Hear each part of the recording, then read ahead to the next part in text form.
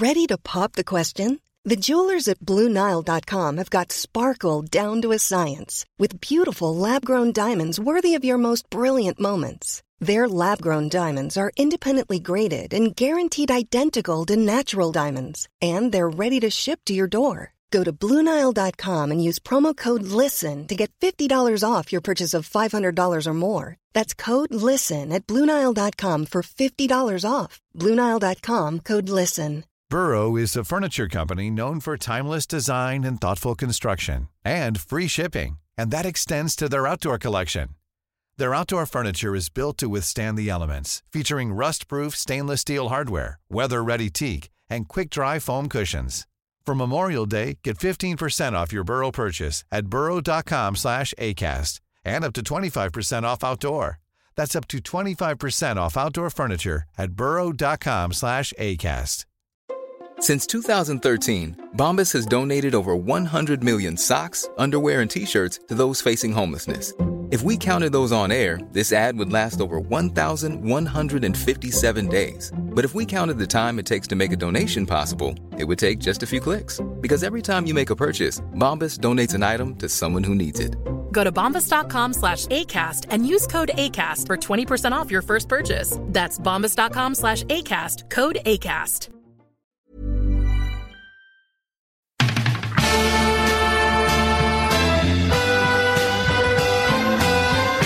I'm not finished yet. It took me a long time to get here. Both players have spoken with each other, and they regret what happened. They've had a frank discussion with each other, and they're both of them are keen to now focus on getting back their county jerseys. That these fellas will get such a shell shock next Saturday evening that we'll put them back in their asses for 10 years. So here we are again, lads. An All-Ireland final. It's Mayo versus Dublin. It's the rivalry of the last decade. We're kind of into a new decade now. And maybe it's the kickoff of a new rivalry. Who knows with the way the two teams have changed. You know, like, I mean, again, I keep saying a rivalry, Ger, but you're going to say to me, it's not a rivalry when one team always wins. I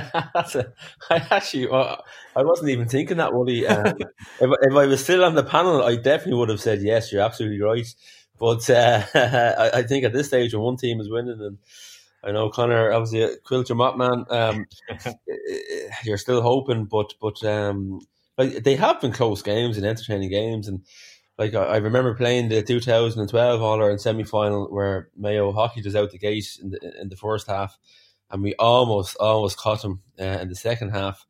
They just kept dragging you down, didn't they? They just kept dragging us down. Yeah, terrible. They brought cynical fouling into the game, that Mayo team. they certainly did.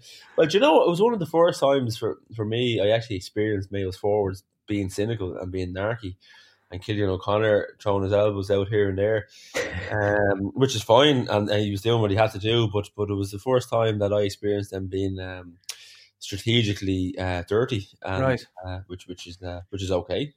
If you're overseeing the team, you're happy for your forwards to torment the backs coming out, because God knows the backs do enough of it, like, you know. The 2013 final, you were centre back for that. That was, you know, the first win against Mayo in the final in that decade. Yeah. And I remember watching that match from the press box thinking, how are you even catching your breath? I think that was the first game where those short kickouts came so quickly that game never went out. I felt like that game was never out of play. Yeah, it was kind of helter-skelter. I remember certainly Jim Gavin in kind of preparing for that game and what would you call it, reinforcing the importance of keeping the tempo up and not letting the pace drop, and that over the course of the 70-odd minutes we will eventually grind it down. I remember Keith Higgins starting centre forward that first half, up until the point that they put him back on Owen O'Gara, and I was only delighted to see Keith Higgins go back to Owen O'Gara because he was running everywhere, causing me a bit of bother. And but certainly, yeah, the pace of the game, it was kind of non-stop up and down, and with a bit of cynicism from us, I guess in the last 10-15 minutes we kind of grinded it out, and we acted to go to a good bit, as you do, to hold on to the lead, and it was I remember being absolutely knackered, totally knackered after that particular game, and and you know yourself, and played games, lads. Sometimes matches like that, people, you could be having a beer afterwards, or even a few days later. It's really hard to remember some of the key points in the game because so much happens. Yeah, if you actually sit down and watch the game back analytically, or you can actually recall some of the key moments in the match. Unfortunately, Conor, for Mayo, that kind of first final set the tone for how the other finals would go. Mayo excellent in the first half, but didn't make a count on the scoreboard. Dublin getting a goal, to flatter them really at half time. Then Mayo scored a goal on 50 minutes to draw level. You think they might push on. They didn't. Dublin score a goal 4 minutes later, and Cillian O'Connor has a free at the end. Bit of a hard luck story, saying that is there time left, referee? He would have gone for a goal if there was. The ref tells him that there is time left. He taps it over and then to blow up the game. Like, I'm thinking of the 16-17 finals, and there's similar kind of patterns to this. I think the only game, Willie, that wasn't like that was the first game in the 2015 semi-final. I think Dublin went 7 points up in the second half, and Mayo had a ridiculous comeback, and they probably should have won that game in the end, actually. But it was one of the first ones. It was one of the only ones in that sequence where Mayo were coming from a long way behind. Because as you say, I think you go back to the 2017 final. Lee Keegan gets the goal about 60 minutes. Andy got the goal in that game that you're on about 50 minutes. Even in that 2015 replay that I'm talking about, Cillian got a goal, and Lee Keegan had a point chance, I think, to put Mayo 5 up. Yeah, into the goalie's hands. And then Kevin McManaman got a goal, and Dublin went on to win by 7, I think, in the end. So unfortunately, that has been the pattern, as in like that Mayo have. The opportunity has been there for Mayo a lot of the time, and they just haven't grasped it. And I don't know, is it because at the start anyway, has probably been unfamiliar with that scenario for being within touching distance of an All-Ireland and just not being able to grab it. But I suppose the only one then that was completely different was last year when they completely blitzed us after half time. But if you tell me, Willie, that Mayo were in with a chance after 55, 60 minutes this weekend, well, then I'll slap your hand up. Well, this is the thing. Even last year, even though they did get hammered in the second half in the end, they were winning at half time, and it was following the same pattern as usual. But like, it's very difficult even, to talk about the rivalry because the teams have changed so much. You look at those 16-17 finals, like Diarmuid Connolly, Bernard Brogan, Paul Flynn, Keane O'Sullivan, Philly McMahon, Michael Dara, Macaulay, they were all starting in that. And in 17, you had Jack McCaffrey, Paul Mannion, Cillian O'Sullivan and Philly McMahon. They were starting. They've moved on. For Mayo, Boyle, Vaughan, Andy Moran, Shamie O'Shea, Ger Cafferty, Jason Doherty, Keith Higgins, they've all moved on. So, we can't even judge last year's game because this year Mayo have Tommy Conroy, they have Owen McLaughlin, they have Oisin Mullen, Conor Loftus in midfield, Aidan O'Shea at full forward. Like, it's almost like we're starting a new rivalry all over again, Ger. Yeah, and those new players coming in, they'll have very, very little emotional attachment to what has gone on in the previous games that you've been chatting about. And for them, it's again, as a player, you do try to get into that mindset of it's just not so much that's another game, but you got to just take each match as it comes, and that's the way you probably have to be to try to get the best out of yourself and stick to the process and etc. without boring people too much. But there's I think there's 3 lads who started the All-Ireland final for Dublin 2011 with Stephen Cluxton, Mick Fitz, and James McCarthy, and they're the only 3 guys that are going for an 8 All-Ireland, which is outrageous in fairness to them. So all the other lads in there, some of them would have got game time, they would have come on. Yeah, there's a few more going for 8, but they're the 3 that started the 11 one. I think it's probably 6 or 7 fellas probably going for the 8 at this stage, So but what I would say to you, Wooly, is there would be an awful lot of, I suppose, healthy hatred for Mayo in the Dublin camp. Which is one of the Why is that? I'll tell you why that is, right? And nothing against Conor and a Mayo man. When I started with Dublin, and Pillar Caffrey was the manager, and lovely guy Pillar, I used to, in my even late teens, early 20s, coming into the squad, I couldn't understand how there's so much media attention given to some of the Dublin players, how much talking that was done by the Dublin camp, and they hadn't won an All-Ireland yet. And I used to get annoyed and frustrated at the amount of exposure some of the lads got, and how the Kerrys of this world, who were winning during that time, Tyrone obviously winning then as well, they were very cute, Tyrone and Kerry, in talking Dublin up. And Dublin at that time used to lap it up and used to enjoy the slaps in the back when they hadn't won anything. And the sense that would be there, certainly when I was playing that, unfortunately a lot of the Mayo guys, while there is numerous additions gone in there, a lot of the Mayo fellas seem to have similar personas from the outside looking in. This is purely from a sporting context, without getting personal in terms of the character of lads, but that would have been the sense that was in the Dublin camp when I was playing, and I would tell you it's probably the sense that's there with certainly the 6 or 7 fellas who are going for the 8 All-Ireland, or the other lads, another 6 and 7 on top of that who would have competed against Mayo at different times in the latter finals as well of the last decade, Right. Okay. So they're thinking, who are these whippersnappers, and why are they being indulged, Conor? I suppose, when they haven't actually won an All Ireland. Yeah. No. Listen, I can't argue with that in terms of like the fact that Mayo haven't gone on and won the All Ireland. I would say that their perception of maybe some of the players involved is more to do with probably the fanaticism of Mayo supporters, as opposed to a lot of Mayo players maybe do put themselves into the position. They would have a high media profile, whatever, and they probably appear. Do they though? Who would you say? I'd pull Ger up on this as well. This is only subjective. Who are these lads? Who are these lads? Because you see, Aidan O'Shea often gets kind of tarred with that brush. What does Aidan O'Shea do? I couldn't get Aidan O'Shea on the podcast. Do you know what I mean? He only does actual media days where he's probably getting a few quid like anyone else. Dublin players do that. Yeah.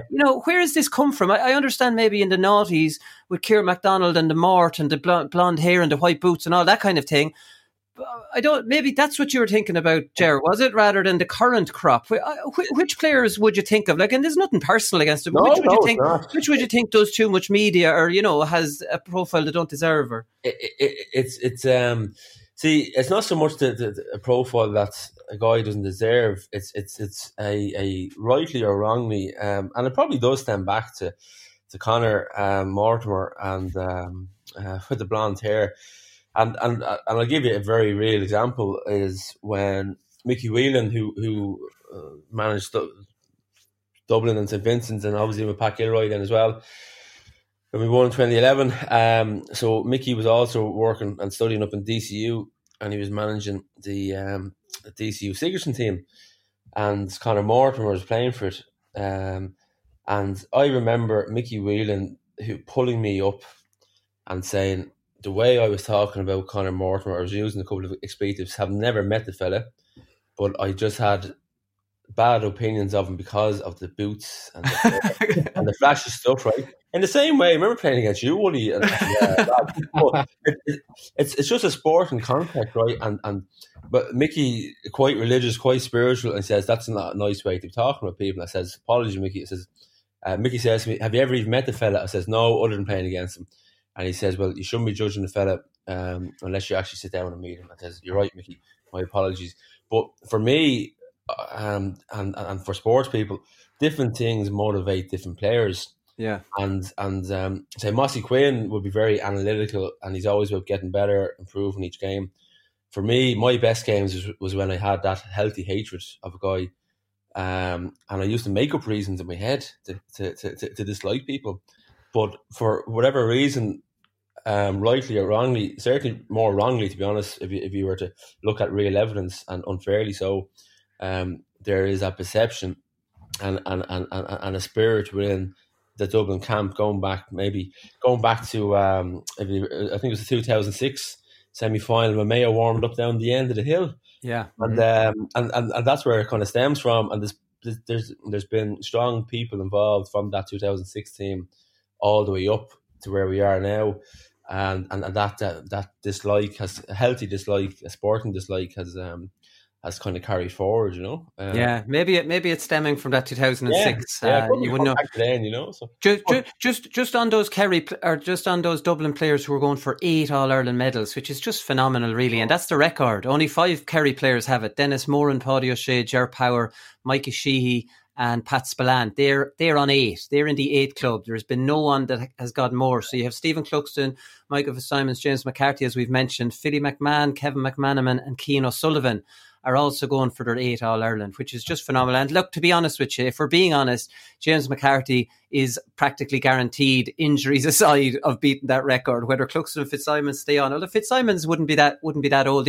Fitzsimons is a dark horse there, actually, Conor, isn't he? Like, I mean, I had, before Ger said Fitzsimons, I had Cluxton and McCarthy, who had played in 2011.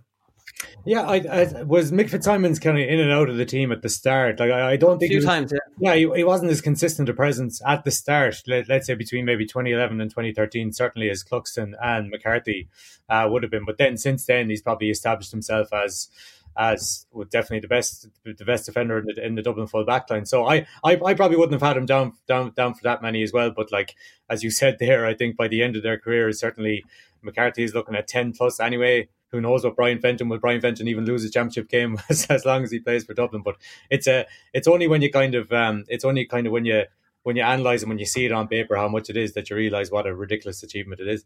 It's absolutely ridiculous. And Cian O'Sullivan did some media this week and he says, I honestly don't think about it when he's asked about the 8 All-Ireland medals.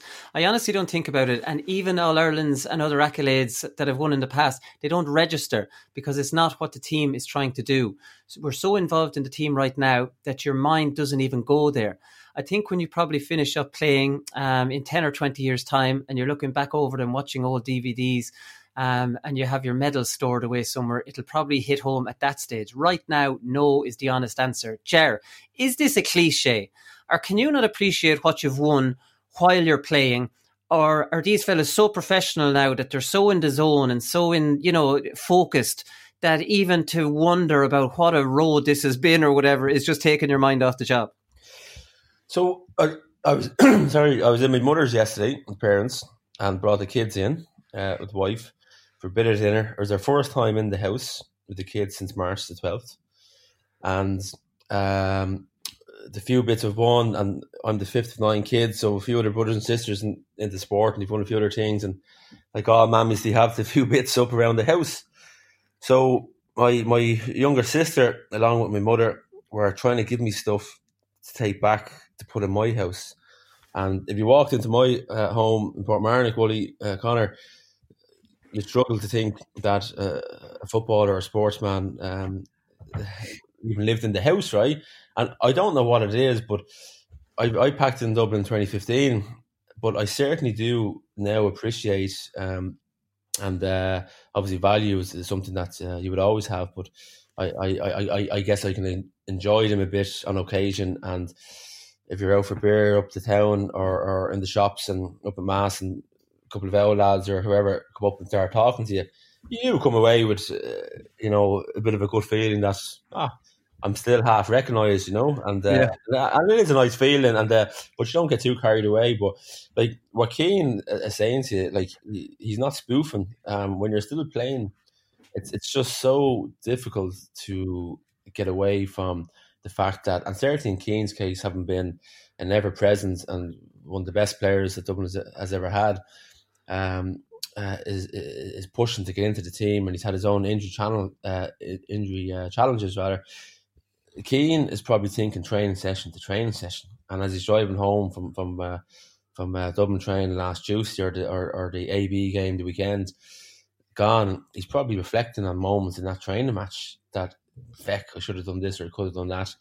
I hope I'm going to get in, pushing hard. And that's just the way you when you get to that level of performance and output as a player, as a top player rather, that you've trained your mind in the same way that you trained your body and you train your muscles.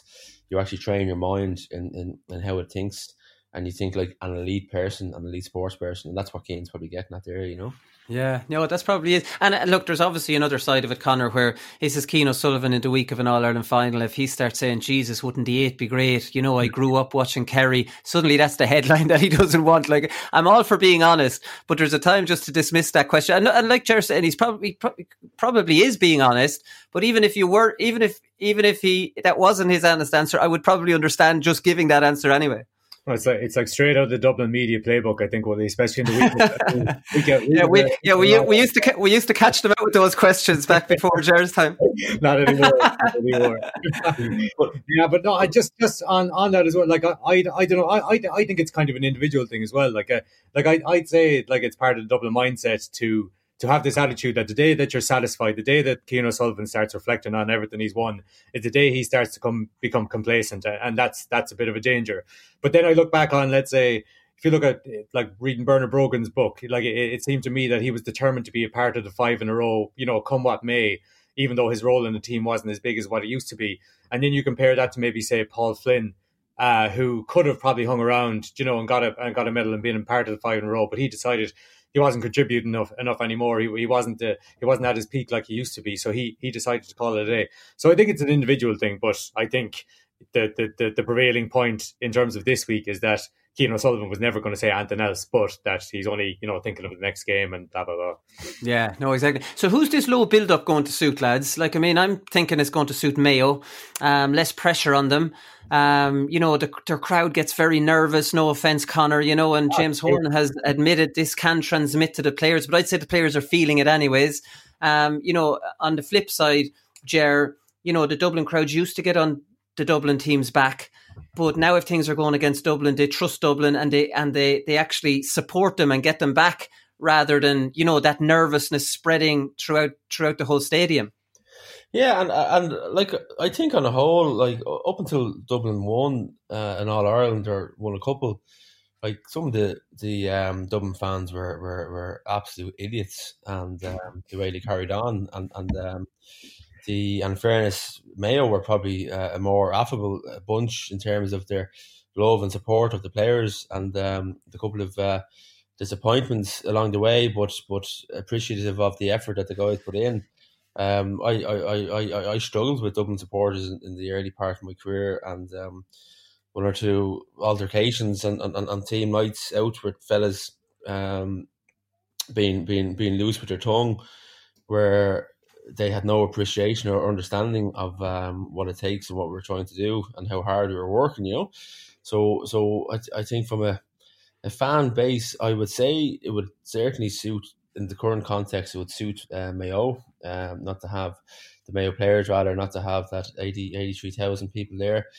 I think it'll suit the underdog, where the error or the unforced error isn't amplified by the sound coming behind you, and that's something then that will certainly help the Mayo guys. And just to go back briefly on the whole media thing, and Conor mentioned there as well, in terms of how Cian would be managed, and obviously he has to be because he's playing the All-Ireland. Cian O'Sullivan has to be managed because he's playing the All-Ireland final the weekend. The example I was giving at the beginning of the show was there was no kind of media playbook, there was no strategy or structure around it before Pat Gilroy came in. It was a kind of a looser structure, but with the best will in the world, with Pillar Caffrey and the management, what they were doing, they thought it was okay, but it ends up not being okay. But I think with James Horan back in there as well, I think it is quite tight with the Mayo group. You don't hear a whole lot coming from them outside of what the message is supposed to be coming out from the camp. Yeah, maybe that's it. Speaking of Pillar Caffrey, he was on Game On, I think it was last night, Conor, and he's actually talking about less pressure on Dublin. And, didn't really think about that, because when I'm talking about less pressure, I'm thinking of the crowd there and the nervousness. But remember, Dublin were going for 5 in a row last year, and I know they didn't pretend or say that they were thinking about it or anything, but it's probably impossible. Pillar said the 5 in a row wasn't spoken about, but it had to be in the background of their every walking moment. Could they create history? When they did it, it must have been a huge relief. And you hear Jack McCaffrey recently talking about the pressure he felt between the drawn game and the replay, and it seemed like almost unbearable for him. That's not there for Dublin this year. Yeah, well, the standout thing for me with that, Willie, was Jim Gavin's kind of reaction to the 5 in a row last year. Now maybe Jim Gavin knew. Now I know he didn't actually step down till a couple of months after the final, till a while after the final, and maybe he knew in his heart of hearts that was, once he did the 5 in a row, that was it. But his demeanour was noticeably more relaxed last year after the final compared to there's been a couple of finals when Dublin have beaten Mayo, and you'd swear he just won an O'Byrne Cup game or something like that. His demeanour hardly changed at all.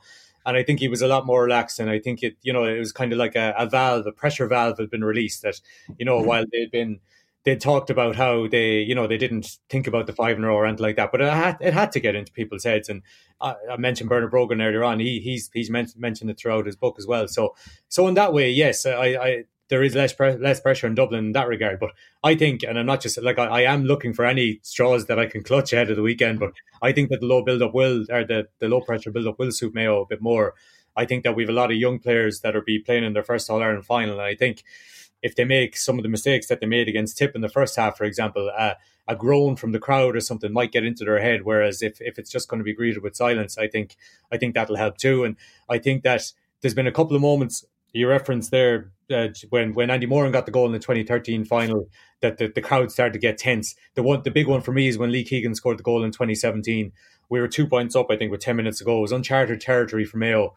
And after the initial euphoria of Keegan getting the goal, there was just this nervousness that engulfed the Mayo supporters. And I can't speak for the players, but I'd say it couldn't help but affected them as well. Are we actually going to get over the line? So without all that, I would say it's the low pressure build up or low key build up will suit Mayo. But again, I have to stress that I am looking for any straw.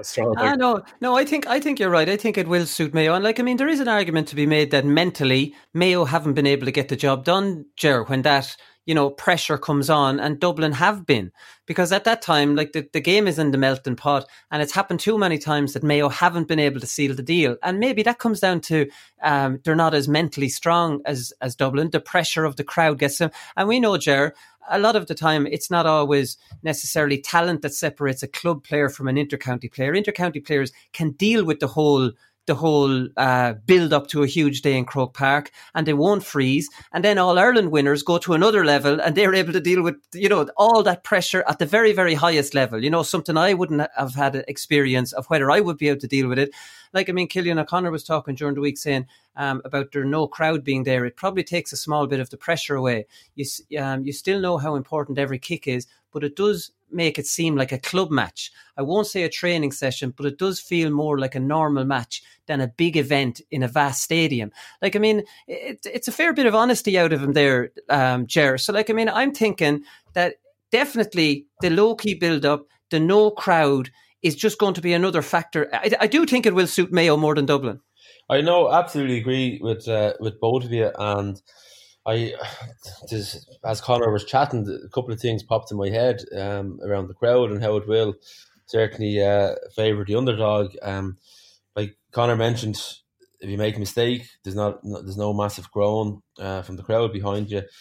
In the same way, if Mayo are ahead, that, as Conor mentioned, that nervous excitement which does take over the crowd, and evidence will tell us because of the results that it has crept into the Mayo players, and they made poor decisions and weren't able to seal the deal and win that All Ireland and break the glass ceiling.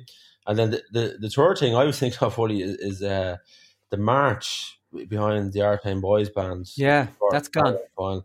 That's I've had it twice, and it's one of the most amazing experiences. And you actually have to practice doing the march, and that's something we did under Pat Gilroy. We practiced doing the march, the training camp. I'm not joking. And we lined up, and one of the back room did Michael D. It was Michael D at the time. I'm not sure who was in. Maybe Mary McAleese. I think it was Michael D in 2011, and we did a walkthrough and did the full march. Well, there was a bit of crack in the training pitch the weekend before the All Ireland final. We had practiced what we might think about. We practiced what we would do if negative thoughts are coming into your head. And there's actually a great snap of Jack McCaffrey, and I probably have similar ways of thinking and living as Jack would in terms of persona. But Jack is smiling up at the crowd, happy out, walking around, enjoying the experience. And then as soon as the All Ireland 30 hour on the VM begins, you're just into the zone, and then off you go. And in fairness, Mayo players have actually dealt with that quite well, because they have started well in numerous games. When they get ahead is where they become unnerved and unsettled, and that's something that Killian O'Connor is right. And as a now that we're pundits now, Wooly, and obviously you're working in the media, it's actually probably nice to hear some decent comments from sports people, and I think Killian is right that Killian O'Connor, there is far less pressure there because there's no crowd there, Yeah, no, I definitely think it is. A couple of stats here to finish up, lads, before we get in to talk about the game. Conor, this will get you all giddy. In Desi Farrell's first season over the Dublin Miners, they lost to Tipperary in the final. That was a late goal. And then in his first season with the under-21s, they lost to Longford in the Leinster Championship by a shock. And now this is his first season over the Dublin Seniors, going for 6 in a row. It's written in the stars here. You're talking about the force again, Wooly. You not learn your lesson after the semi-finals, after Tip and Cavan, and then we saw what happened there. So I read a good one the other day, Wooly. It said Mayo have yet to lose a final when David Coldrick was the referee, but he's never actually refereed a final involving Mayo. We'll come back to touching shows again. And so someone else said to me, Mayo have never lost an All-Ireland in December during a pandemic. Listen, it's true. You must be reading John Casey's tweets. He's fond of a joke about the last time something happened being in 1951. So I just hope he's doing it again come 7:30 on Saturday evening. Yeah, okay, great stuff, lads. We'll get into the game next. When your legs don't work like they used to before. I was actually coming home on Saturday morning and I had the podcast on from Newbridge Southern 8, and that helps the journey, to be honest. If I've ran out of Ed Sheeran songs, depends on mood I'm in. Ed's good for if you're in a soppy mood, Ed's good to sing along to, and then if you're in a GA head mood, which I am probably most of the week, then I turn these boys on.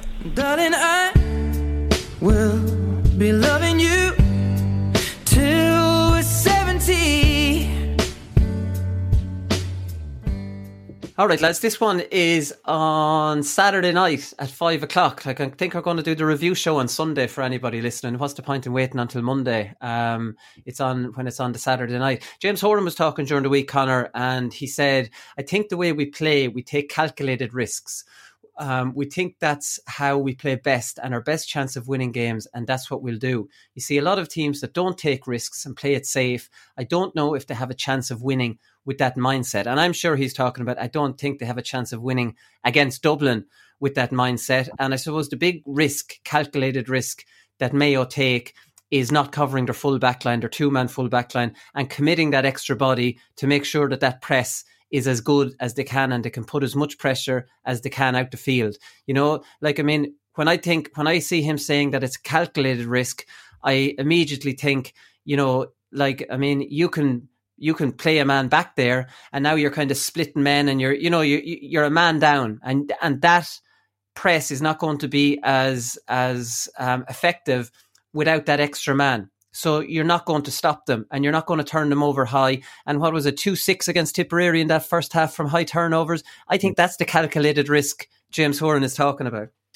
Yeah, I'd probably argue, Woody, that I'm not sure how calculated these risks are, to be honest, just going on the evidence of what we saw against Tip and going on the evidence of what we've seen before. But anyone, there's been a narrative in the certainly in Mayo, I'm not sure is it shared nationally, but in the build up to this final that Mayo will have to change something. Mayo will have to, as in change their approach and change their defensive mindset, even change their defensive setup. And my thinking on that is that you haven't watched James Horan's teams play. Basically, he just doesn't do it. He doesn't do sweepers. He doesn't do, it's all about, I think you called it heavy metal football in the review of in the Tip game, and that's it. It's committing to the press. It's committing to winning the ball high up the pitch and winning the ball in the middle of the pitch and taking your chances.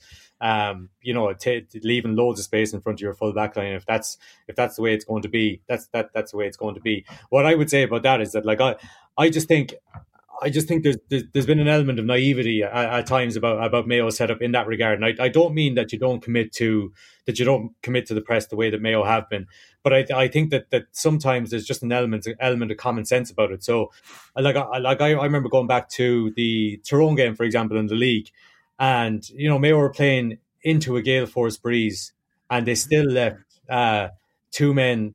They left Derek Hanavan and I can't remember who else was inside for Tyrone, and 60 yards of space in front of them.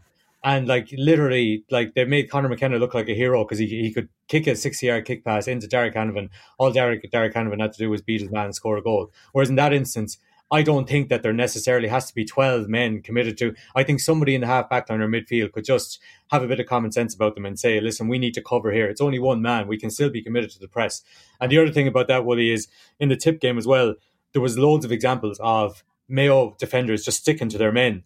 As opposed to identifying the danger and covering the space. I think there was one goal in particular where Oisin Mullen could have cut across and just stayed with his man and just allowed the Tip player just to run in and slot in an easy goal. So by all means, Mayo have to continue with this kind of calculated risks approach, as James Horan says, and I think there's no doubt that James Horan will commit to that. I think teams coming up against Dublin say we have to do this and we have to take them on, and they don't end up doing it because they're not fully committed to that philosophy. Whereas James Horan is 100% committed to that philosophy, and he's willing to live with the consequences. I think it will. I think it is the way that he has to go. But there is potentially, it could potentially go. It could potentially go bad for them. But I think it's the way that Mayo have to play it, and it's the way they will play it on Saturday. I think so too. Desi Farrell was talking during the week, Ger, and he says, I know there's been some speculation about the Mayo defence, but to be fair, I think they knew the game was in the bag. So this is a great line. So we won't be reading too much into any suspected frailties. Yeah, right, Desi.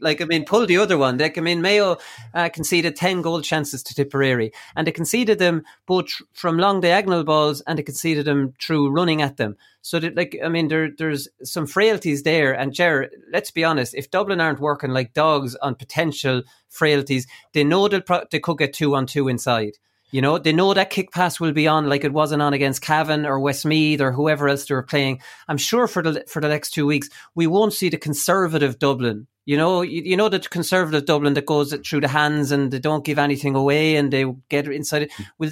I think in some ways those games they've played so far this year are not good preparation for this game, because this could be a completely different game with loads of kick passes on, and Dublin will probably have to change their mindset a little bit in this 2 weeks. I suppose listen to the show last week after the Tip Mayo game, and obviously having the Dublin game. Mayo's, I suppose, win and the ease, I would have said, just watching it, up until the point where they switched off. I think it was nearly a poor reflection of the strength of the Munster Championship, and I know we're not talking about that in particular, but Tipperary haven't played at Division 3 all year. Kerry team that got caught up in themselves and thought they were going to win, and they should have won against Cork. A Cork team who just kept themselves in the game against Kerry. A Cork team that pretty much did the same thing against Tipperary in the Munster final. The only thing that was great about the Munster final was that first time that Tip won, was it 85 years or something like that? That they won, and but the amount of mistakes, unforced errors, forced errors in the Munster final, Mayo just capitalised on all of those frailties, to use Desi's word, in the All Ireland semi final. But where Mayo are frail is when, and we mentioned briefly, when they do get a bit of a lead, like all of those Mayo players, they would have expected to have bet Tipperary. Was it Mayo bet Tip in the semi final a few years ago as well? I think, was it? Yeah, 2017. Yeah. So they would have expected to have bet Tipperary, and but if the Mayo players switch off to even a fraction, or 10 goal chances, if they switch off for 2 goal chances, and leave Dublin 2 goal chances, Dublin will probably score one of them at least. Dublin are probably going to score 1 out of every 2, 1 out of every 3 goal chances. But do you think Dublin will kick a lot more into that 2-man full forward line than they usually do? Because Dublin have kind of gone away from the kick pass in a lot of ways, and it's understandable because teams are dropping men, back, and the kick pass isn't on, and they don't want to give away possession. But do you think that they'll go back towards more of a kicking game when that will actually be on more against Mayo? Yeah, what I've enjoyed with watching Dublin this year is the change between Con O'Callaghan and Kieran Kilkenny, and with Con coming out and obviously winning a couple of kickouts and setting up a couple of plays on the 45, 50 metre line. I think Dublin have been even more direct this year, but they're only facing a decent opposition, in my opinion, the weekend or on Saturday. This will be their first decent challenge this year outside the National League. And what the Dublin players will do, Woody, and it's not a loose answer or a poor answer, they will play it as they see it.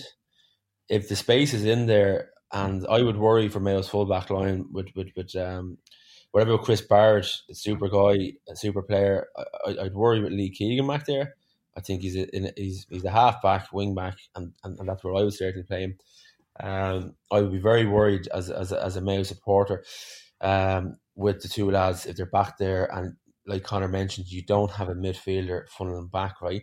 So where James Horan talks about taking calculated risks, if for argument's sake Dublin have the ball in the right corner back position from a short kick out, or they've turned the ball, they've won the ball back.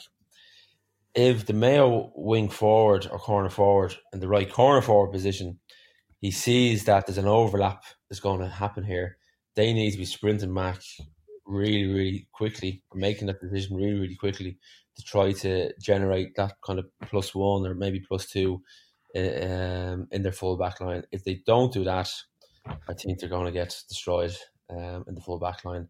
And not because the full backs are poor players, but having played in there the odd time in Croke Park, you know, if you've 40, 50 yards of space in front of you and you have a fella, whether he's Division 4 or Division 1, but he's athletic and fit, you know, the advantage is always to the forward in that situation.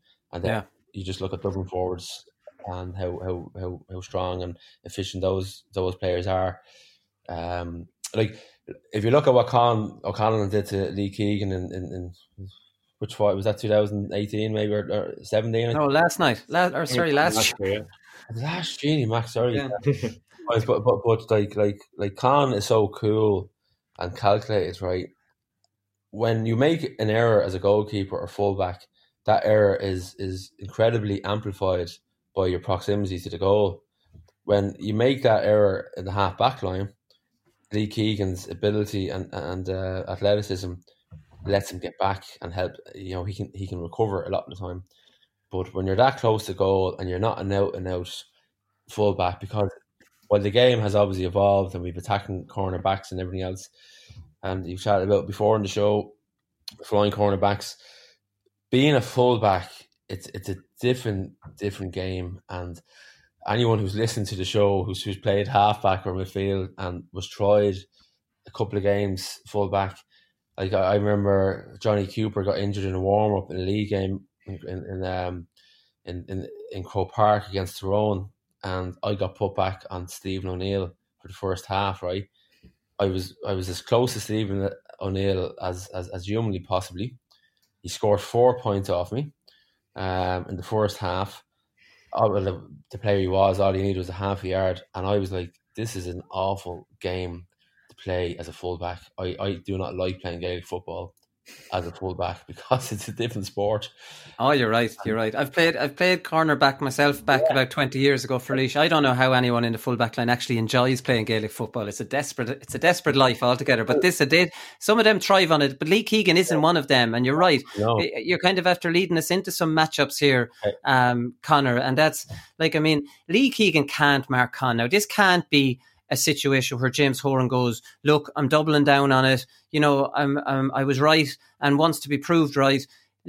James Horan needs to say that didn't work. Lee Keegan is not smart enough in the fullback line for a player as tricky as Con.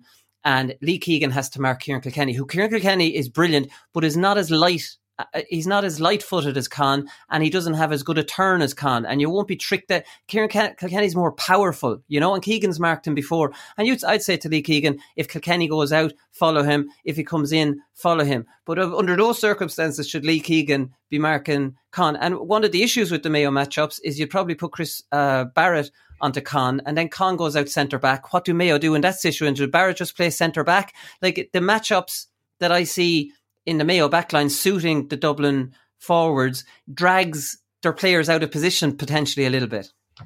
No, they definitely do. I still haven't made up my mind who I want to mark Conor Callan for Mayo, but it's certainly not Lee Keegan, and that was only reinforced after for my sins watching the 12-minute sequence after half time in last year's semi-final last night, where he destroyed, he absolutely destroyed him, and it showed up why Lee Keegan isn't a cornerback, or it shouldn't be in the full back line, especially when Con's second goal, when he just stood him up. It took a solo dummy, and Lee Keegan didn't even chase him back. If Conor Callahan's shot was initially saved, he would have had a free pass on the rebound as well. And funnily enough, the same thing happened against Michael Quinlivan in the first half of the semi-final, where Keegan lost the ball and he just stood up again, and David Clark kind of got him out of jail. So I agree. I think it's Keegan on Kilkenny. Now I think when Keegan absolutely quietened him in the 17 final. I think I heard Andy Moran say that Kieran Kilkenny got 8 touches in that whole game, and Lee Keegan got a goal and could have got a penalty off Kieran Kilkenny as well. It completely kind of obliterated him.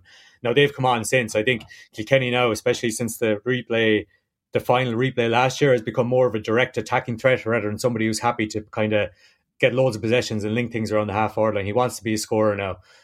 So I think that's more of a danger to Mayo than Kilkenny might have been previously. But I think Keegan on Kilkenny, and I think that I get what you're saying about Barrett on Con, but I think that Barrett will pick up whoever is going to be kind of closer to goal. And in that instance, it might be Dean Rock. Probably not as much of a goal threat as Conor Callan would be, but I think Horan will want to avoid that situation where Barrett is caught maybe having to go out centre back, and what do we do then?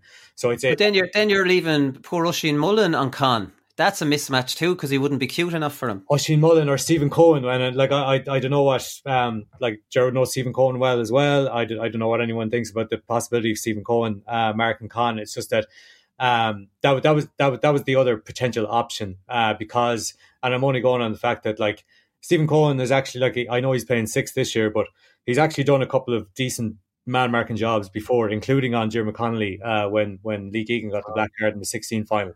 And he did very well on Colin O'Riordan. He was man marking O'Riordan the last very game. Well, no O'Riordan, and how much this comes into it as well. And again, Gerald know more, but they know each other well from UCD. They played with each other, Sigerson for a good while as well. So that's my only reason why I think that, especially where Con has been positioning himself, which is a lot around the 40. He's been an option for kickouts as well.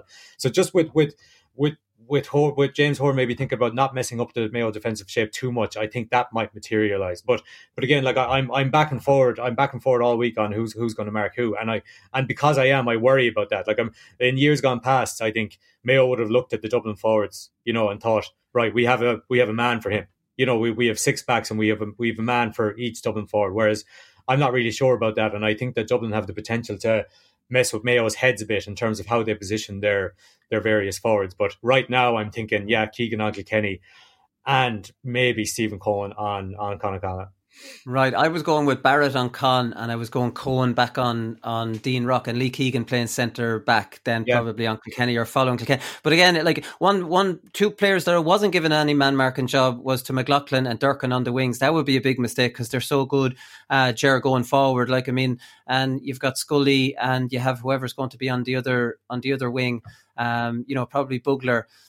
That's going to be a good battle, and Bugler and Scully will have it all to do to be curbing the influence of those two wing backs. Yeah, they'll have their hands full there.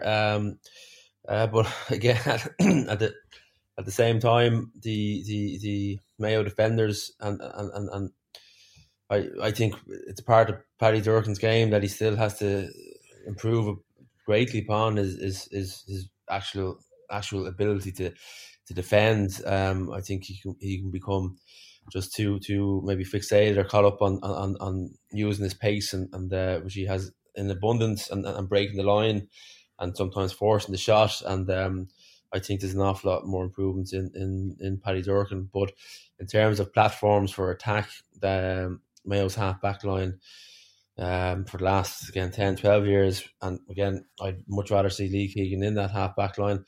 A lot of what was good about Mayo over the years has come from their ability, their wing backs' abilities to break the line. I go back to what Conor's talking about, Stephen Cohen, right? Stephen Cohen won a fresh array All-Irelands with UCD with Colin O'Riordan, before Colin went over to to Australia, and he's obviously won 2 Sigersons then with Con O'Callaghan. So I would think that they might put Con on Con. Right. I think it'll be a challenge, obviously, for Stephen. How talented Con is, but if I was a Stephen Cohen marking the likes of a Con O'Callaghan, in my head I'm saying if I can limit him to maybe 2-3 scores over 70 minutes, and if he wins a few balls in front of me, force him back, well then that's not a bad job done. And I think Cohen did a great job on O'Riordan. I think he did a great job on Dermot Connolly when he came on in the past. He's extremely fit and athletic and disciplined, and if you can stop, because I think a lot of what's good about Dublin in the forward unit, they obviously have a load of different moving parts, but I think Con is a huge part of the Dublin forward line and how they've been taken over this year, as has Kieran Kilkenny. Lee Keegan marking, I fully agree with you. I think Lee marking Kieran is probably something they'll do because of his past history, Lee's past history in totally curbing Kieran's influence. But you have mentioned it as well. Kieran has gone back to what he was known for coming out of minor, was his directness, his ability to win ball, to create a half a yard and get the shot off. He's actually gone back to that style of play the last couple of seasons. It's great to see. It's great to see, as opposed to the left passing the ball laterally the whole time, which was extremely boring, Yeah, it was for a couple of seasons. What about the other side then, Conor? I have down here Davy Byrne versus Aidan O'Shea. Michael Fitzsimon's probably a banker to mark Cian O'Connor or Cillian O'Connor. And then you have Johnny Cooper on Tommy Conroy. And in the half-back line, you probably have James McCarthy going to pick up Diarmuid O'Connor, who, that's always been a good battle between them. That's kind of how I see those matchups going. Yeah, I have the exact same ones as you, Willie, actually, because I suppose there's been maybe a question about what Dublin will do with Aidan O'Shea. But think about Mayo's use of Aidan O'Shea so far is that they haven't really, since the Galway game in the league, he hasn't really been used as a direct ball option or a long ball option by Mayo. I think he got 1 point against Tip. He fist passed it over the bar. But apart from that, Aidan O'Shea's best work for Mayo has been as a kind of how he leads the tackling in the full forward line. Yeah. And actually linking, he showed some brilliant hands against Tip, especially for the Cillian O'Connor goal where he kind of shook off the Tip defender kind of coming in on goal. So I think that Sean Kelly for Galway against Mayo was brilliant on Aidan O'Shea. He's probably Galway's best player, and he's not a man mountain by any stretch of the imagination. So I think they will go with Davy Byrne on Aidan O'Shea. I think Fitzsimons, as you said, is a banker. He's their best man marker. Cillian is Mayo's biggest scoring threat. I have thought they might put Owen Merchant on Tommy Conroy because of pure match like for like with pace. But I get what you like Tommy Conroy probably hasn't been dogged by somebody like Johnny Cooper before. And in his first All-Ireland final and somebody as experienced as Johnny Cooper, I think they might go that way, especially with, then you could free up Owen Merchant. If he was to tag maybe Kevin McLaughlin, for example, there will be space for Owen Merchant at times to do what he did against Kevin and kind of, filter back as a +1 in front of the Dublin full back line. So, and I think everything else you have there, maybe James McCarthy on Diarmuid O'Connor works as well. And I think John Small will go on Ryan O'Donoghue as well, because I think physically he's a lot stronger than Ryan O'Donoghue. Again, just somebody with so much experience, probably thinking, I'm going to show this lad what playing an All-Ireland final against Dublin is about. So again, I think Dublin's matchups in the backline are far easier than easier kind of to determine than Mayo's are going to be on Saturday. And you can see, you'd actually see how, they're good matchups for Dublin. One thing that's important for Mayo, Ger, is that, there's obviously a perception out there that this Dublin full back line could potentially be got at with long, with good diagonal balls from in around the half forward line, good ones. What Dublin are very good at is, if a long ball goes into Aidan O'Shea, whoever's playing the sweeper is in on top of it. And not just him, it's another halfback might be in on top of it as well. And they're good at getting in there when they see the ball going over their head. The one thing that other teams do to play into their hands is that they don't have a half forward line. So not only, Dublin won't bring a forward back to sweep. That's out of the question. So Dublin always have a halfback free to sweep. because the other team is worried about dropping men back. And not only will they have probably a centre half back to sweep, they might even have one of the wing backs. And especially if they're a little bit worried about O'Shea, they're definitely not going to follow on. They're going to hold. So if the ball goes over their head, they're doubling back and they're bottling up O'Shea. So what Mayo absolutely have to do, you cannot have a kick-pass game without having your half forwards engage the Dublin half back line. You know what I mean? It's impossible otherwise. You won't get the one-on-ones, Ger. No, I agree with everything you've kind of said there. Like, I think that, and Owen Murchan has done it quite well in kind of tucking in on it. They've been freeing him up, yeah. Yeah, and those few matchups you mentioned, I think I would agree with them too. If Aidan O'Shea is causing a bit of bother in there, I think you could see Philly McMahon come on quick enough, because Philly has managed to deal with Aidan on a couple of occasions, and he might be able to put a hold on Aidan if he is getting a bit of joy. For me, Willie and Connor, Mayo's the most important thing for Mayo is to get the press right up front when they don't have the ball. Was it maybe to go to 2-6 they scored against Tip from turning them over further up the field? If Mayo's forwards can get that right and apply a level of pressure that they did apply against Tipperary and the previous games, it'll be one of the first times, well, it will be probably the first time this season 2020, where Dublin defenders have had to think about moving the ball or what they're going to do with it when they're coming out of their own defence. And they just haven't had to think that way, because most teams tend to drop off against Dublin, or the Dublin defender breaks the initial tackle. But yeah, I would say that Mayo's forwards, their ability to tackle has improved greatly.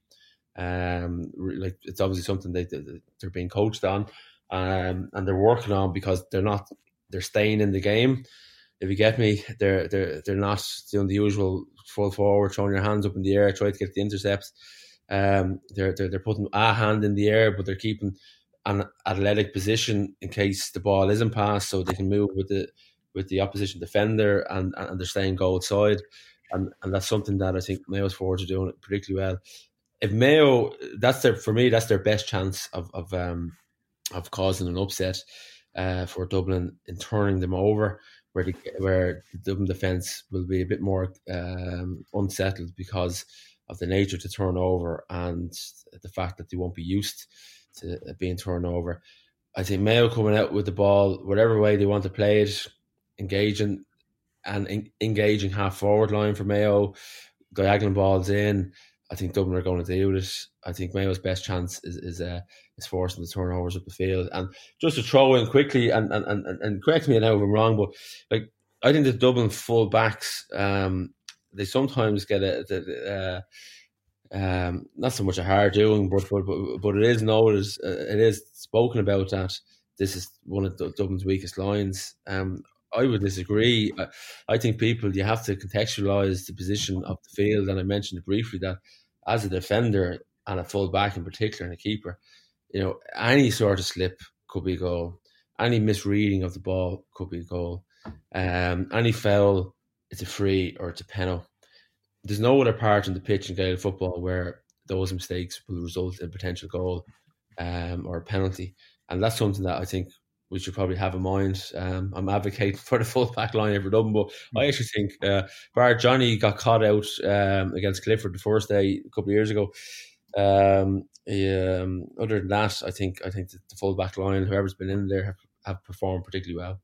Yeah, they usually have. Against Dangerman, Andy Moran has got some joy off them in there. Obviously, Kerry have as well. The conundrum for a half-forward line, Conor, always against Dublin is, and it'll be Kevin McLaughlin, it'll be Diarmuid O'Connor on the two wings, and it'll be either Ryan O'Donoghue or Mark Moran in centre half-forward. This is their conundrum. Do I drop back? Now, obviously, there's going to be stages where Kevin McLaughlin and Diarmuid O'Connor in particular are going to have to chase McDade and whoever, James McCarthy, back, because they'll take it upon themselves to join the attack. That's fine. It's the times where Kevin McLaughlin, Diarmuid O'Connor and Ryan O'Donoghue are choosing to go back themselves, which so many teams do. Two of the three Dublin defenders won't follow them. And now even if these hard-working half-forwards, even if they go back and do the job that they're supposed to do and to turn over the ball, you look up the field, and what do you see? 2 half-backs covering your 3 full forwards. Do you get me? It is a conundrum with Dublin, because your natural instinct is to say, we need extra bodies back here, they're too good up front. But you're ruining your chance of a counter-attack or a kick-passing counter-attack. And to be honest, to outpoint Dublin, it's almost like outpointing Limerick in hurling. And a lot of teams in Limerick and hurling are falling into playing the sweeper, and I think it's counterproductive. The underdog on a given day, it maybe 1 out of 10 could beat the favourite, and what'll they beat them with? They'll probably beat them with a scoreline of 3-9 to 15 points, you know what I mean, or 16 points, something like that. The way teams set up against Dublin, they actually can't beat them. No, I agree. And what Mayo do the next day, especially in terms of their half-forward line, I think will depend a lot, Willie.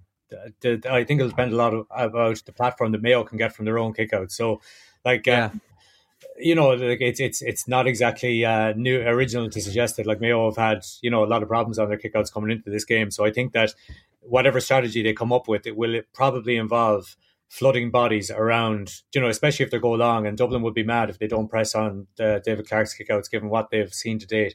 So I think that Mayo will have to flood a lot of bodies around wherever Clarke's kickouts go to, and he's not the longest kicker in the world. We know all that too. So I think that's going to have to, Kevin McLaughlin and Dermot O'Connor are going to have to be heavily involved in trying to win breaking ball at times without sacrificing the knee, because it's all well and good to be winning breaking ball, and then you look up and you have oceans of space, but filled by two Dublin defenders who have dropped back in to fill the space in front of the full forward line. So I think that Mayo are going to be more aggressive on that than other teams have been. I agree, is in that the way that a lot of teams have set up against Dublin, they just don't give themselves the chance, and worse, they give Dublin the platform to play that patient football that they're brilliant at, because they're just surrendering an extra man around the middle of the pitch, basically. So how Mayo go about that, I'm sure it's been probably the sole focus of James Horton's attention for the last couple of weeks. But again, I just think it's going to usually come back to the platform that Mayo can get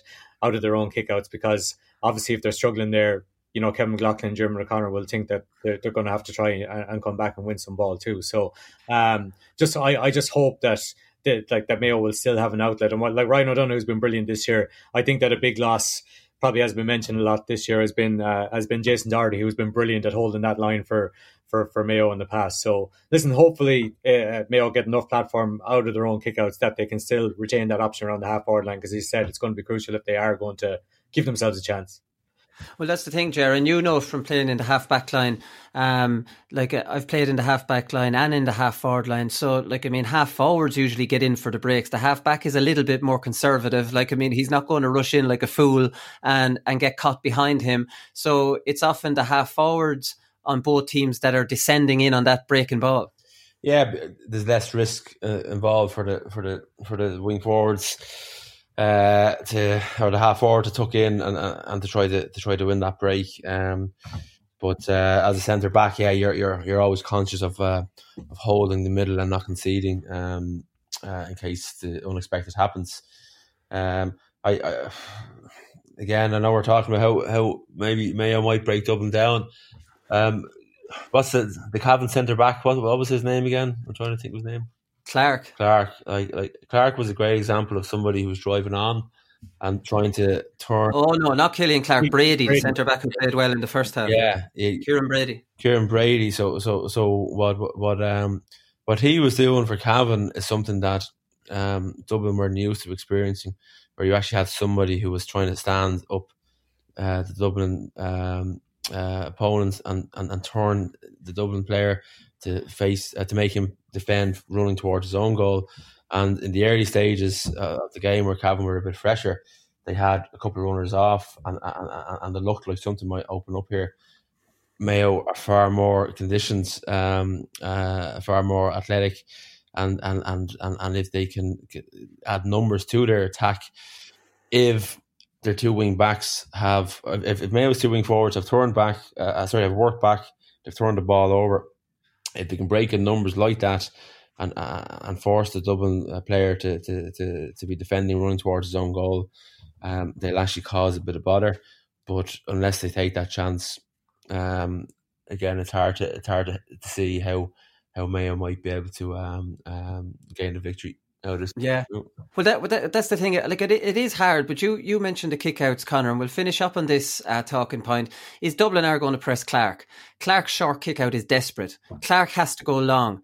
Fenton's too good in the air. There's a lot of things at the area of the field that Dublin have the biggest advantage is from kickouts, both with a stronger midfield in the air, more physicality, and with a goalkeeper that has a 10 times better kickout than Clark. So, what Mayo do here is very, very difficult.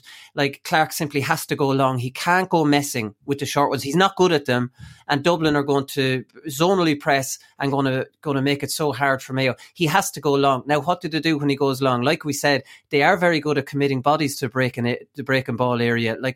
You see a lot of them. You even see their full forward line running out to get towards that area. That's really all they can do. But then I suppose, like you say, if they've all done that, when they win it, who's around? You know what I mean? They've been dragged completely out of position to try and get bodies to that breaking ball area. I can see Mayo matching Dublin in a lot of areas. This is the area where, if you can't win primary possession, or win kickouts just as easily as Dublin do. It's not a worry for Dublin. Whereas Mayo will be scratching their heads almost on every kickout. Yeah, absolutely. It's just I was just looking again, Wooly. There's Don't Foul on Twitter did a great analysis of kind of kickouts during the week as well. And when Mayo have gone past the 45 so far this year, their return is just over 50%, and they've actually conceded more from that return than they've scored from winning the kickouts outside the 45. And past the 45, I mean that's not just long kickouts. David Clark is kicking from the 20 meters. These are kickouts that are any longer. 20 meters on. These are any kickouts that are longer than 25 meters. One of the things that really annoyed me in the semi-final, the second half of the semi-final against Tip, was these floated balls to just beyond the 45 to stationary Mayo men that were standing still and asking the likes of Colin Reardon and a few Tip fellas to attack, and then just opening up the platform for Tip to attack directly down the middle. So Mayo haven't learned from that. I mean, it's we haven't hope on Saturday. It's just, again, when you say you have to go long, I think that it's a fairly simple tactic. It's been practiced by a few teams in the last few years, but it's just this thing of maybe overloading one side and just committing as many men to the press as possible. And Mayo that's what Mayo have done, and that's what Mayo have done quite well. But again, it's trying to keep it away from Brian Fenton at the same time, which is easier said than done. So I don't know, what Mayo have been doing so far has been really high wire stuff, really loopy kind of kickouts, one that really been hard to win. So I don't know, unless Mayo have had a plan under their hat for specifically for Dublin all year, it's a huge concern. And if I was Dublin, the first thing I'd be doing is watching the first 15 minutes of the second half of the semi-final last year and doing the exact same thing, pressing as high as possible. It was Robbie Henley that was in goals last year, but the tactic was still the same. Just absolutely pressurize Mayo as high up the pitch and kind of try to squeeze the life out of them up there. So it's my biggest concern. I really hope that Mayo have something different, or even that they just have worked on that plan of committing bodies to the breaking ball, because otherwise we're going to be toast. The big thing here, Ger, obviously for Mayo, is don't foul. Because if you foul, number one, it's going to be Dean Rock free, which is almost a guarantee in a big game. And not only that, is that the Dublin will have time to have their zone up in place. So not only are you conceding a point, you're looking out at the Dublin zone, and there's a very good chance it could be 2 points in a row, which is absolutely demoralising. Obviously, it's worse when Dublin have a crowd in there, and now you're fighting the atmosphere and 2 in a row. So if you can avoid, kickable free kicks when Dublin can move up and get themselves into pressure. If Dublin want to kick a point from play, you don't let them, but the one thing you do is don't foul them, because if Dublin kicked a point from play, the game is a bit scattered and Clark can run out, and he's not bad at doing that, in fairness. He's out very quick, ball down, it's away, rather than a stupid foul. And a stupid foul means a point, and a stupid foul means, oh shit, what are we going to do off the next kick out? It's the Mayo backs will have to have a few extra GPSs in their socks to rock, Might put them off. Actually, a bit of a tangent. Did anyone? I think McEntee ran on and gave Lee Keegan GPS. Did anyone ever watch that back? No. No. Yeah. Have to interrupt the kickouts, all right, but I didn't hear that. Yeah. So, but anyway, I'm meandering. But the what you say there is absolutely correct, Wooly. It's something we would have worked on and spoken about when it was involved. Where was the opportunity to set your press when it was a free kick? Because, like you say, the game slows down a bit. Your +1 that you might have been holding at the back or half back line can push a midfielder up or push a wing forward up, and everyone knows what they're doing when the free kick is taken. And what you see with Ian Rock a lot of the time, even if he's taking 45 and the ball goes over the bar, or he's taking a free kick and it's further out the pitch, he's not always running back into the corner forward or full forward position. He might hold the forward to centre forward or wing forward, and all the other Dublin players know what they're doing. But I think Clark's greatest strength is and I actually played a year Sigerson with Clark as well, Minute. So his ability to, well, certainly as a shot stopper, he's excellent, but on the kick out point, he's much better and much more effective with a very, very quick ball, getting it down on the tee and getting it moving very, very quickly. Yeah, he's quite good at that. Yeah, he is good at that. So I would imagine that Stephen Cohen would be nearly leading the charges there, chatting to the defenders that we're going to go for 4 or 5 scoreable frees over the course of the 70 odd minutes, and if we can limit Ian Rock or whoever the 4 or 5 scoreable frees, well, then we're doing okay. But what tends to happen with not just with Dublin, but in Gaelic football, it's the midfielder or the wing forward sometimes tracking back, and he's after running 50-60 yards, and he's after getting a bit tired and lazy, and he throws a stupid arm over the shoulder, which results in a soft free. So if Mayo can limit Ian Rock that way, I think they'll give themselves another opportunity to still be in the game. Okay, Conor, we'll finish up with predictions. What are you going for? The handicap here is 6, which we always have to mention for Dublin matches. Is it Dublin versus the handicap, or are you daring to dream? Daring to dream, I suppose, Willie. Kevin McStay had a good column during the week, and he said that the process the Mayo supporters go through, he's like, you rationalise an argument that Mayo won't win it, and then by Friday you've convinced yourself that they're going to win. I think I got to that stage by Monday or Tuesday, to be honest. Listen, all the evidence points to a relatively comfortable win for Dublin, like in the region of 6 points, which I think is the handicap. That's what my head says, my heart, and for the good of my own sanity for the next 2 days, to be honest, said the Mayo will run the mighty close, and to go back to the force, Willie, maybe will come into play again and say that this year of all years we'll get over the line. So head Dublin, heart by all means Mayo. Right, okay. What about you, Ger? Yeah, there was a fella, Wooly and Conor, from Ballyhonus on the radio on Monday morning, and they were talking about the national broadband rollout plan, and I can't think of your man's name, but he provides machinery for agribusiness, and he was talking about how his internet, they're only 3 miles outside of Ballyhonus, and the internet is forever failing, and they're losing out in international business because they service a lot of machines overseas from the base in Ballyhonus. So anyway, after a heated discussion on broadband and the national rollout plan, and the man waiting 5 years to get the broadband, he was asked about the All-Ireland final the weekend, and he was asked, how do you think the game will go? And the Mayo man from Ballyhonus says, I have a better chance of getting the broadband into the business than the weekend. So that's my prediction, really.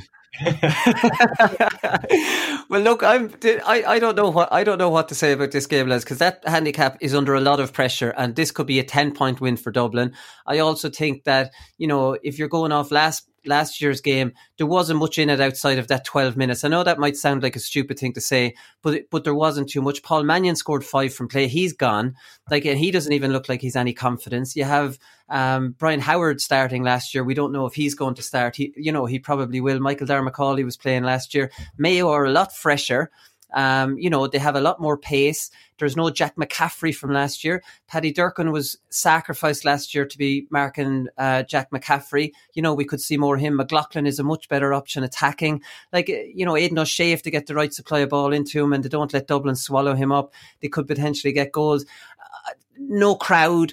I'm a bit. I don't know. Am I a little bit like Conor, where you think Dublin are Dublin could easily hammer Mayo, but I think if Mayo stick in with them in the last 10 minutes without the crowd, you could make a case for Mayo potentially doing the impossible. I don't know, right? Dublin will beat the handicap is basically. I don't know. Maybe it's just wishful. I don't know, Conor. Like, I mean, I'll ask you because Ger is just ruthless with stuff like this. He couldn't give a shit about Mayo, but I care about Mayo to a certain point. And while I wouldn't, be changing my mind like a Mayo supporter, I find myself wrestling with, geez, could they do it, and making up reasons why they could.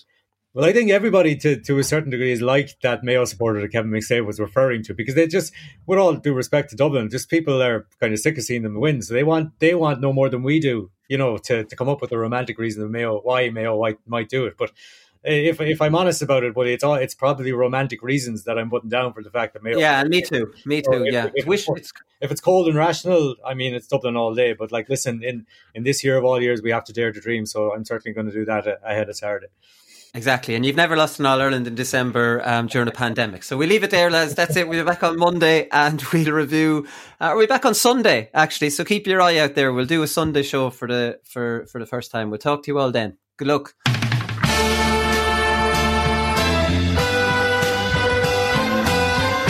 I'm not finished yet. It took me a long time to get here.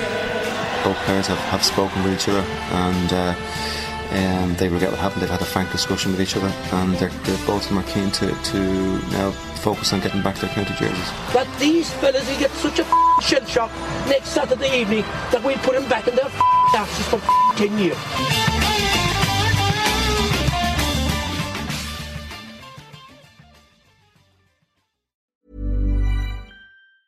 Mom deserves the best, and there's no better place to shop for Mother's Day than Whole Foods Market. They're your destination for unbeatable savings, from premium gifts to show-stopping flowers and irresistible desserts. Start by saving 33% with Prime on all body care and candles. Then get a 15-stem bunch of tulips for just $9.99 each with Prime. Round out Mom's menu with festive rosé, irresistible berry chantilly cake, and more special treats. Come celebrate Mother's Day at Whole Foods Market. A lot can happen in 3 years, like a chatbot may be your new best friend. But what won't change? Needing health insurance. United Healthcare Tri-Term Medical Plans, underwritten by Golden Rule Insurance Company, offer flexible, budget-friendly coverage that lasts nearly 3 years in some states. Learn more at uh1.com. Hey, it's Danny Pellegrino from Everything Iconic. Ready to upgrade your style game without blowing your budget? Check out Quince. They've got all the good stuff, shirts and polos, activewear, and fine leather goods, all at 50 to 80% less than other high-end brands. And the best part? They're all about safe, ethical, and responsible manufacturing. Get that luxury vibe without the luxury price tag. Hit up quince.com/upgrade for free shipping and 365-day returns on your next order. That's quince.com/upgrade.